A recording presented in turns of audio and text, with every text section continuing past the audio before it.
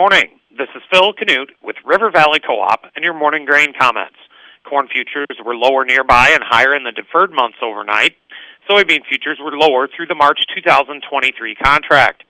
May corn finished the overnight session off 2 3/4 cents, settling at 7.46.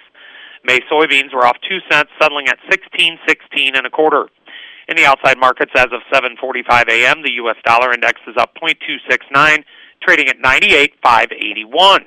May crude oil is off $1.50, trading at 98.78 a barrel. Precious metals are mixed. Industrial metals are also mixed. The electronic mini Dow Jones is up 141 points, trading at 34,759. Well, yesterday's planning intentions report was sure interesting. Maybe totally off the wall or out of left field are better descriptions. Average trade estimates totally missed the mark. The trade was expecting around 92 million acres of corn planting intentions and around 88 to 89 million acres for soybeans. USDA projected planted corn acreage for 2022 at 89.49 million acres and planted soybean acreage at 90.95 million acres. In response, corn futures were sharply higher and soybean futures were sharply lower yesterday. March 1st grain stocks reported yesterday were pretty much in line with average trade estimates. USDA reported March 1st corn stocks at 7.85 billion bushels. The average trade estimate was 7.87 billion bushels, and last year's March 1st corn stocks figure was 7.696 billion bushels. USDA reported March 1st soybean stocks at 1.931 billion bushels. The average trade estimate was 1.902 billion bushels, and last year's March 1st soybean stocks figure was 1.562 billion bushels. So the report has come and gone, and these are now the official figures that traders have to work with between now and June.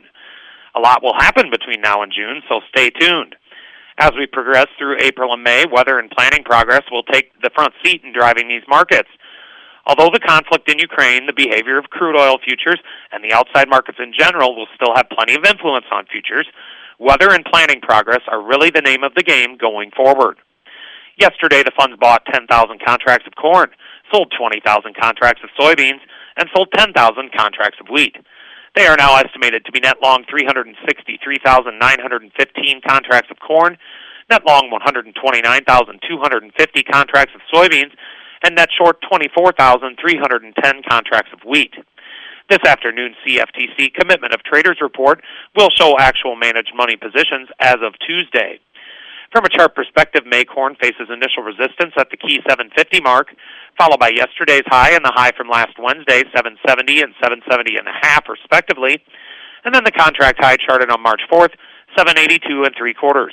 Initial support lies at Tuesday's low, 713.5, followed by the psychological $7 mark, and then the chart gap from February 28th and March 1st, 690 3/4 to 692 3/4. May soybeans face initial resistance at 1628.5, the overnight high, followed by 1680, yesterday's high, and then the key $17 level. Initial support lies at the psychological $16 mark, followed by 1579, the February 25th low, and then 1550. Opening calls are mixed to lower. And with all of that, have a great Friday and an even better weekend from your friends at River Valley Co-op.